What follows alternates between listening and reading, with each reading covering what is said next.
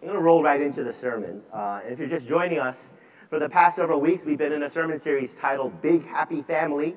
And we've been talking about what it means to be for a church to be a spiritual family. And we know it's not always easy or happy, but community and relationships are one of the primary ways that God heals and transforms and saves us. And in almost every sermon I've preached in this series, I've shared these words from Psalm 68. God sets the lonely in families. And this is good news because over the past few decades, American society has been suffering an epidemic of loneliness. And I've shared some of these statistics before, but they're worth the reminder. Loneliness is literally killing us. In addition to higher rates of depression and suicide, lonely people have a 26% higher risk of dying from high blood pressure and heart disease. Health experts say loneliness is as damaging as smoking 15 cigarettes a day. And this is a big problem because nearly half of all Americans report sometimes or always feeling alone or left out. 1 out of 5 Americans say they don't have a single person they feel like they can talk to. Nearly 7 in 10 millennials and 8 in 10 Gen Zers report being lonely. It's kind of tragic. 22% of millennials said they had 0 friends. And Gen Z, which some of you are, is already being called the loneliest generation. So on social media, it might look like everyone else is having a great time with great friends all the time, but according to actual research, we know it's just not true. What most of us don't realize is that this is a relatively new problem. Throughout history, the vast majority of people who ever lived in small agrarian communities. They lived with the same people their entire lives within a relatively small geographic area. So in other words, deep, stable, intergenerational relationships were just a given. It's a normal part of life. But that is not our normal part of life. With the advent of larger cities and advances in transportation, starting around the 1950s, more and more people left their farms and moved to urban areas. And the creation of suburbs, which were designed with isolation in mind, made things even worse. And so, here and now, the fact that you are in this room probably means that you are part of one of the most transient societies in the history of the world. So, just by a show of hands, how many of you have lived in more than one country in your life? Right? Quite a number of you. How many of you have lived in more than one state? How many of you have left family or friends at some time in your life, whether for school or work or some other reason, to start over in a new place, a new school, or a new church? So, leaving one place for another can be a tremendous opportunity for self-discovery and growth, but it can also severely hinder our relationships. It could be like you're building a tower of blocks, and then somebody just comes and kicks the bottom out from under it, and you have to pick up the pieces, and you have to start all over again. But we tend to just take for granted that this is the way things are for this upwardly mobile lifestyle. We work long hours, we go wherever the next best opportunity lies, we settle for superficial relationships, or just staying connected to old friends online. And we wonder why we feel so empty and alone.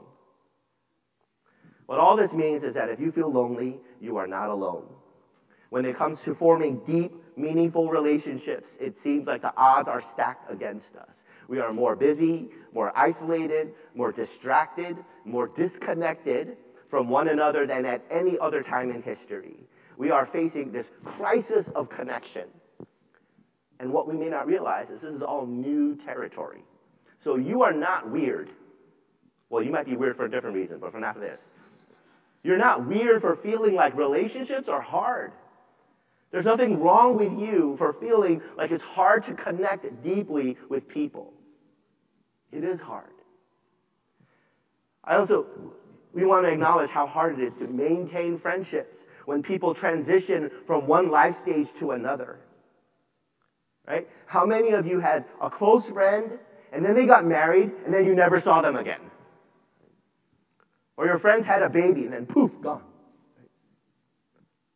I know that must have been really hard for you, but trust me, it's hard for them too.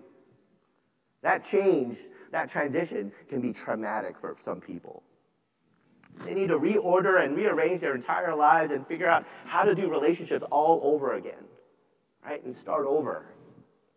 There's a meme that says the biggest miracle Jesus ever pulled off was having 12 close friends in his 30s. Well, I'm in my late 40s now, and the struggle is real. So this is not just a matter of not having enough people to hang out and play board games with. As humans, we have a fundamental need to be seen, known, and loved. We're made for relationships. And how can we experience that when we don't have relationships that last long enough to even get there? We need people we trust enough to speak into our lives when we need some honest perspective. We need people who are there for us when we face hardship and tragedy and loss. You know, there are millions of people with no social safety net. They have no one they can turn to for help in an emergency. And this is not how any of us were meant to live. So throughout this sermon series, we've been talking all about what it means to be a spiritual family. And hopefully you've heard some inspiring things. Today, for the final message in this series, I want to get down to the practical nuts and bolts of it. I want to talk about how to do relationships, because more likely than not, you're bad at them. So am I, so it's okay. We're all in the same boat. Just this week, I had a conversation with a young adult here, and he was sharing about how he was having trouble feeling connected. He said he knew a lot of people, but didn't have many deep relationships. I also heard a married couple share about how they didn't feel like they had any place to belong here. I heard a parent express his longing to find the kind of community where people just have each other's backs. I think we all want these things. So I'm hoping I can offer some help. So this is going to not sound like a typical sermon. It's going to sound a little bit more like a workshop or a seminar. But we are going to look at Scripture.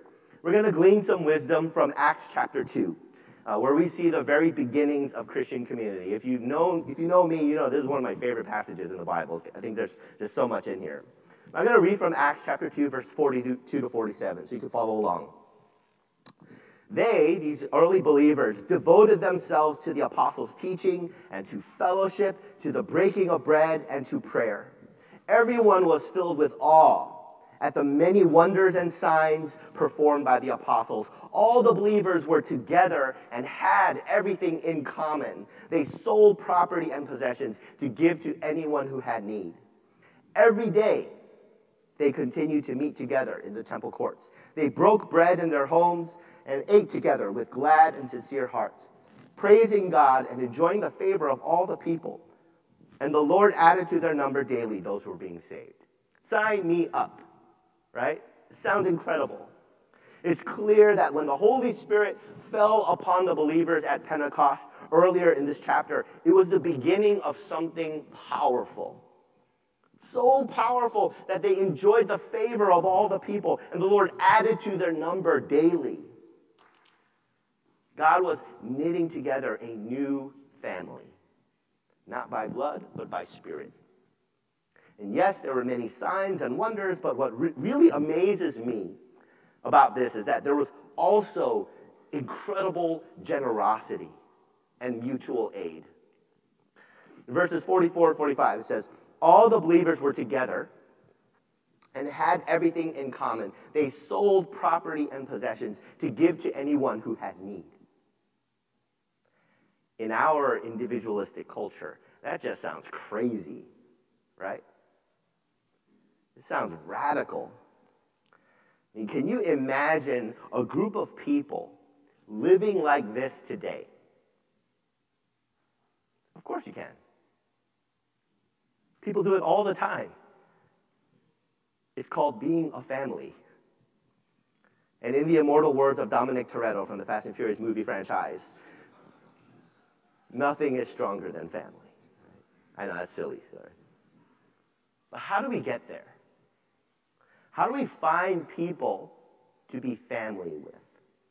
How do we go from being all alone in a new city to finding deep spiritual friendships and belonging? Wouldn't we like to know? Let's look at verse 46. It says, every day they continued to meet together in the temple courts. They broke bread in their homes and ate together with glad and sincere hearts. First, we see that they met together every day. And so clearly, time and consistency play a big part in our ability to form deep relationships. That is just a no-brainer, right? It's why we often make some of our most enduring friendships when we're in college, because you're literally living with your friends. But we all know, I hope you know, it's kind of a bubble. Things get much harder once you start, working full-time and living on your own. So the first challenge is simply carving out consistent time when you can be with others. And this is where finding a spiritual community like a church can offer a huge advantage. It's a structured time every week to be with others, and it's this container for relationships. Also in verse 46, we see that the believers met in the temple courts. And so they weren't just keeping to themselves, they were out in public. The temple would have had thousands of people coming for prayers, but also to socialize and even conduct business. This is where you would bump into a neighbor, say hello to the shopkeeper down the street, or take part in a public debate about some issue of the day. But we also see that the believers weren't just dispersed into the crowd, they were also together in the midst of that crowd. They were probably a pretty large group that met together as followers of Jesus, which made them a distinguishable group from all the rest. And then they broke bread in their homes and ate together. This larger group would break down into smaller communities that fit in homes. And just to be clear, these are not nuclear family-sized homes with a mom, dad, and 2.5 kids. We're talking an ancient, Near Eastern home which would have had up to a few dozen household members of all ages and generations. Think more like a family reunion every day. And within these smaller communities, we can just assume that there were people who shared closer relationships with one another, like the disciples Peter, James, and John, besties. And the reason I'm pointing all of this out to you is that in this one little verse, we see many different types of relationships, like a family. And perhaps it suggests to us that we too may need many different types of relationships in order to flourish. So I'm going to introduce you to a framework we used to talk about often at my former church. It is not mine, so I have to give credit where credit is due. I first learned all of this from my colleague in ministry. But I've seen it show up in other books and resources and other spaces. And so this framework actually became one of the principles, key, pivotal principles that shaped our entire strategy as a church. Okay, I'm sharing with you today. You won't find any of this in the Bible, at least not directly. It's the work of psychologists and sociologists. But like all science, I believe if it's true, it comes from God. We're just discovering and understanding the way God designed things to be, and in this case, human relationships. And so this has been a huge help to me in understanding how relationships work. I'm hoping it's going to be helpful to you too. So I'm going to show you some diagrams. These concentric circles represent the social walls we use to protect ourselves emotionally from others. Or another term we might use is boundaries. That center dot is you, the self. And the circles represent different levels of intimacy that we experience in relationships. Or in other words, how much of our hearts we might give to others. How vulnerable we're willing to be. And each of these rings only have room for a certain amount of people in them. So imagine that these dots in the rings represent people.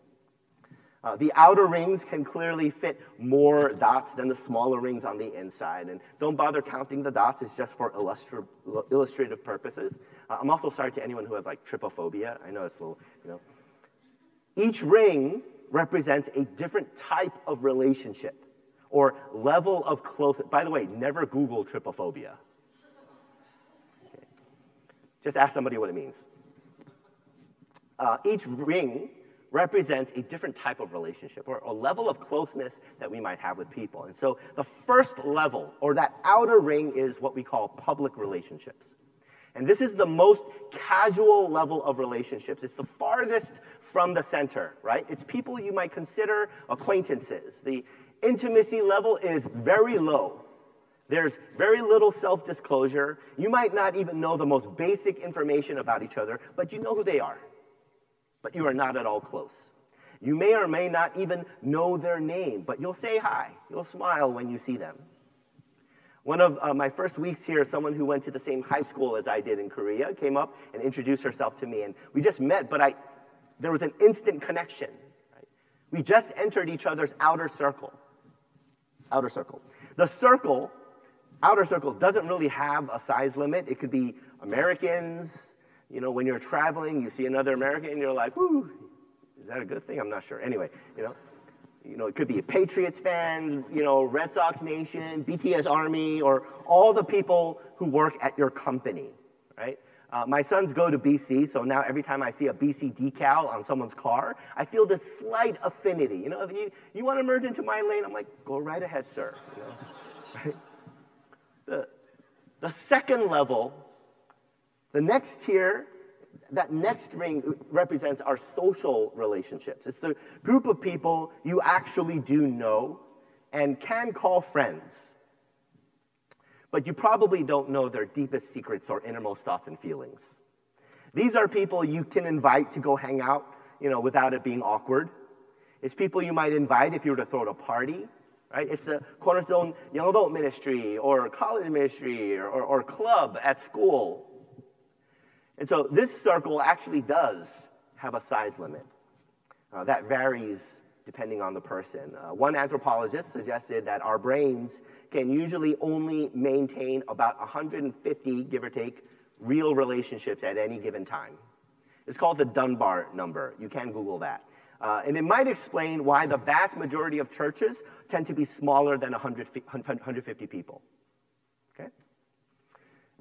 As the rings get closer towards the center, the less room there is, and the closer we get in relationship. The third layer is our personal relationships. These are what you might consider your close friends. It's the people you spend the most time with, your friend group or church small group. You can be vulnerable with them because you've taken the time to build trust. You know them, and they know you. You can probably rely on some of these people in times of difficulty. They might bring you soup when you're sick, or offer to help you move, or pick you up from the airport. This circle is probably limited to about 15 people, maybe 20 if you push it. And the fourth layer is the smallest circle, with only enough room for 2 or 3 people at most. And these are your intimate relationships. It might be your best friend, a spouse, or a parent, or a prayer partner. It's the person you trust to hold your most personal and vulnerable moments. Hopefully, it's someone you can let your guard down with and truly be yourself around. And these numbers are not hard limits. Depending on culture and personality, like whether we're introverted or extroverted, we might have capacity for, less or more people in each circle. But the general principle is this: we relate to people in each circle differently. It would be inappropriate for me to pour my heart and soul out to someone I just sat next to at a basketball game, right? That's called oversharing. But it would also be rather unideal if all I ever talked about with my wife was just basketball. That would be undersharing. The goal is to have the kind of vulnerability and self-disclosure that is appropriate for the type of relationship it is. This framework can also help us realize there are limits to the kinds of relationships we can maintain at any given time. The more intimate the relationship, the fewer the people, right? You can only have so many best friends and only one spouse, right? Intimacy requires us to invest deeply in a few relationships rather than spread ourselves out over too many. That's because deeper relationships simply require more time and effort to maintain than relationships in the outer rings. Interestingly, we even see these different relational circles in the life of Jesus. We see Jesus surrounded by large crowds, but he gave special attention to a medium-sized group of 72 disciples. And we see him spending the most time with his 12 disciples, his closest friends. And then even within that close-knit group of friends, he had his 3 closest friends, Peter, James, and John, whom he depended on in his most vulnerable moments. And there were also moments when Jesus needed some alone time with God. There's that dot at the center where we're known only by God in our deepest self. In fact, God knows us better than we know ourselves, right? So even with all the crowds, the 72, the 12, and the 3 closest to him, Jesus also needed a one-on-one, intimate connection with God, just like we do. And so we need all different kinds of relationships to feel fulfilled and less lonely. If you have public and social relationships and you're married, you have a spouse, but you don't have a consistent group of friends you can call up anytime, you're going to feel like something's missing. You might feel lonely. Or you might have a ton of friends. You're the life of the party, but you're not very good at intimate relationships. You don't have someone you can be real with or confide in. You might feel like something's missing. You might feel lonely. I've heard many married couples talk about how isolating and alone they feel because it's hard to find personal, social friendships. I have heard many singles talk about how lonely they feel even though they're surrounded by friends every weekend. And so the single person will look at the married couple and think, oh, you're so lucky. You have each other. And the married couple will look at the single person and think, you're so lucky. You have friends. As you look at this graphic, which kinds of relationships are you strong in? And which kinds of relationships are you lacking? When it was time for me to step down from my position at my former church, I lost a lot of relationships. Public, gone. Social, gone. Even the close personal relationships of, being with staff, gone. And at first, it was okay. It was right when COVID was shutting everything down anyway, so everyone was isolated. And, we got to enjoy some nice, sweet family time together. But after a while, I realized I was lonely. So I thought of these circles, and I began proactively starting to fill them up again, all these empty circles. We became part of a house church community. I invited people I knew over for a potluck. I reached out to a friend to hang out. And things are better now. But this framework can help us identify what we're missing and give us a strategy for what steps we can take. So the most important thing to understand about these circles is that they are permeable. They're not static. Throughout our lives, relationships change, dots move closer to the center and farther away from the center. Some relationships grow and some don't, and that's okay. And hopefully our most intimate relationships will be the most enduring and reliable, but even those sometimes change. And so the first thing we want to do is identify which circle or kind of relationship we might be lacking in. And then the way to fill a circle is by looking at the next outer ring. So in other words, if you need more close friends or personal relationships, then look to your social ones. Is there someone you feel drawn to or you might have a lot in common with? Make a bid for connection. Right? Invite them to hang out or go do something. Try to find ways to spend more time with them. And then see if they reciprocate. If they do, the feeling is mutual. If you both continue to investing in that relationship, you might move them into the next inner circle and consider them a close personal friend. Right? And this part's really important. If they don't reciprocate, that's okay. Just pull back, give them space. Maybe you just keep them in the social circle for a while longer. Maybe they just don't have the capacity for a new friendship at the moment. You can still be friends. But this way you don't expose yourself too vulnerably or infringe on someone else's boundaries. Just keep it casual. Who knows? Maybe down the road, the friendship might develop differently. So obviously, no one can teach you everything about how to do relationship, well, and there's no one right way. Sometimes relationships take a lot of time, and other times you might hit it off right away. There's a chemistry, right? And you just become instant best friends. We mostly have to just practice and try things and do our best with what we've got. But I'm hoping that this might give us a bit of insight into why we might feel lonely, even though we're surrounded by people. And most importantly, what we might be able to do about it. And so what does this have to do with church? All relationships require some kind of container for them to thrive. And in a society where so many are having difficulty finding connection, that is what a church can be. A relational container. Just by showing up on Sunday or being a cornerstonian, is that what you call you? Cornerstoner? No. Okay. Just by showing up, you have a large public community you can belong to. Right?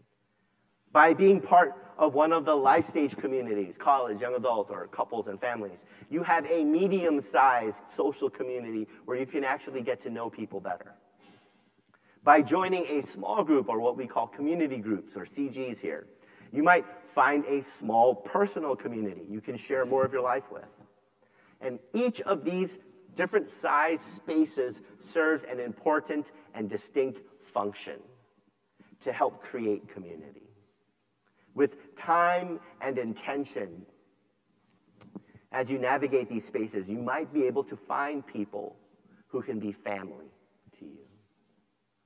Unfortunately, Cornerstone does not yet program or arrange intimate relationships for you. You're on your own for that one. I also want to acknowledge that not all of you may get all of your relational needs met here at this church, right? You might have other friends and communities you're a part of, and that is totally cool, This isn't a cult. At least I don't think we are, right, Danny? We're not yeah, okay, good. I just want to encourage us all to be thoughtful and intentional about which relationships we want to invest in, wherever they may be. And there's one more kind of relationship that this framework does not address. And it's really important to becoming a spiritual family. When you think of a family, you usually don't think of a group of people who are all the same age, right? That could be a family, but it's not a very complete one, right? That's more like Lord of the Flies, right? I've heard some Cornerstone people who've said that this is the first church that they've been in where there are so many people their own age. And I know, that can be amazing, to have so many peers that you can relate to. And you can make some really wonderful lifelong friends here. Yet, at the same time, there could also be something lost or missing in that as well.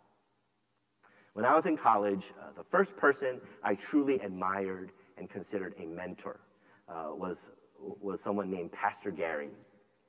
And he is someone who profoundly shaped who I am today. He cared for me and invited me into his life. And throughout the years, I've also had many other people who have poured into me over the years. And even now, I have several people in my life whom I turn to regularly for counsel and wisdom. And believe it or not, there are people who come to me for counsel and wisdom once in a while. I know, weird, right? I've actually mentored countless people over the years, and most of the time, I feel like I benefited more from those relationships than the people being mentored.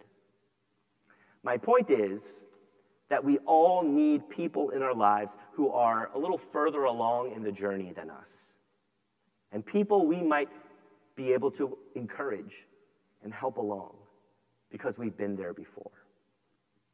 We need peers, but we also need elders, quote unquote, people who can disciple and pour into us.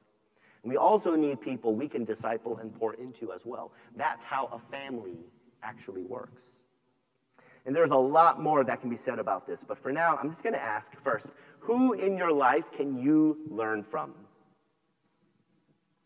Who in your life can you learn from? It doesn't even have to be someone much older than you, because I believe everyone has something to teach. And second, who in your life can learn from you? Who in your life can learn from you? And then, how can you invest in those relationships? How can you make space and time for those kinds of relationships? You might want to be intentional about pursuing some kind of discipling or mentoring relationship. My only advice to you is to make sure it's reciprocal. Don't just go to someone and be like, pour into me. Meet them at least halfway, right? Go to them, work around their schedule, pay for coffee, babysit their kids. And don't go to someone and be like, I'm going to make you my disciple.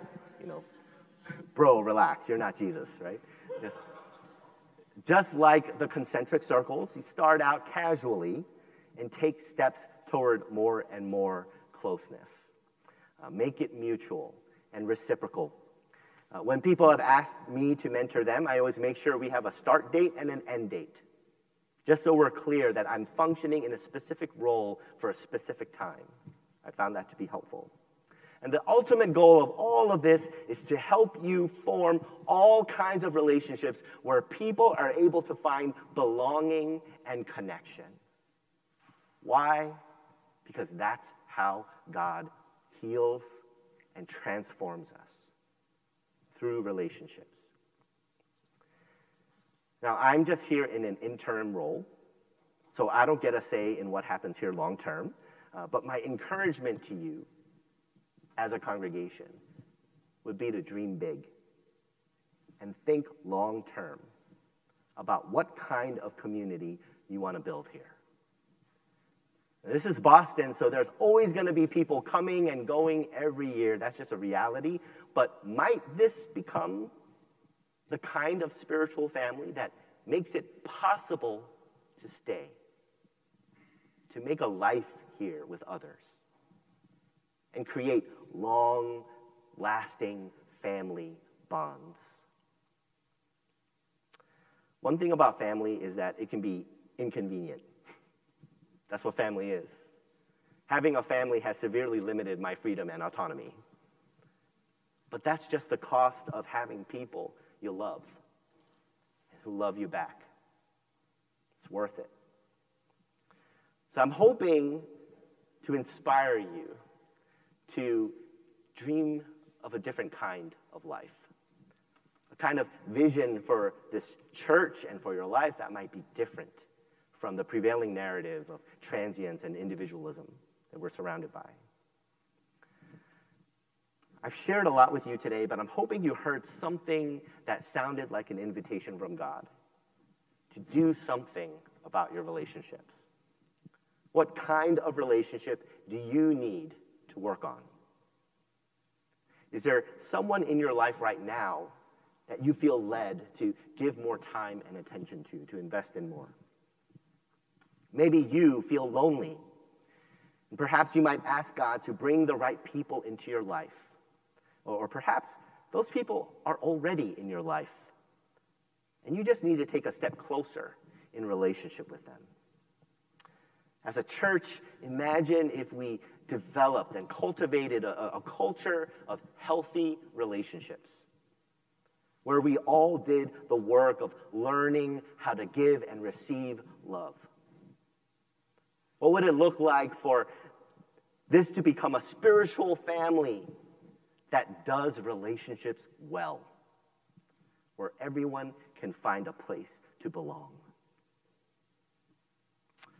I want to invite us to use our imaginations around those questions.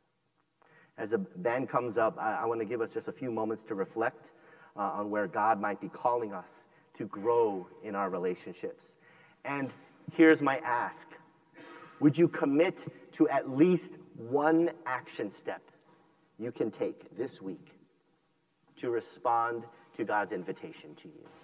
Let's take a few moments in prayer or, journaling on your device, or if you have a notebook, and then we'll continue our worship in a few moments.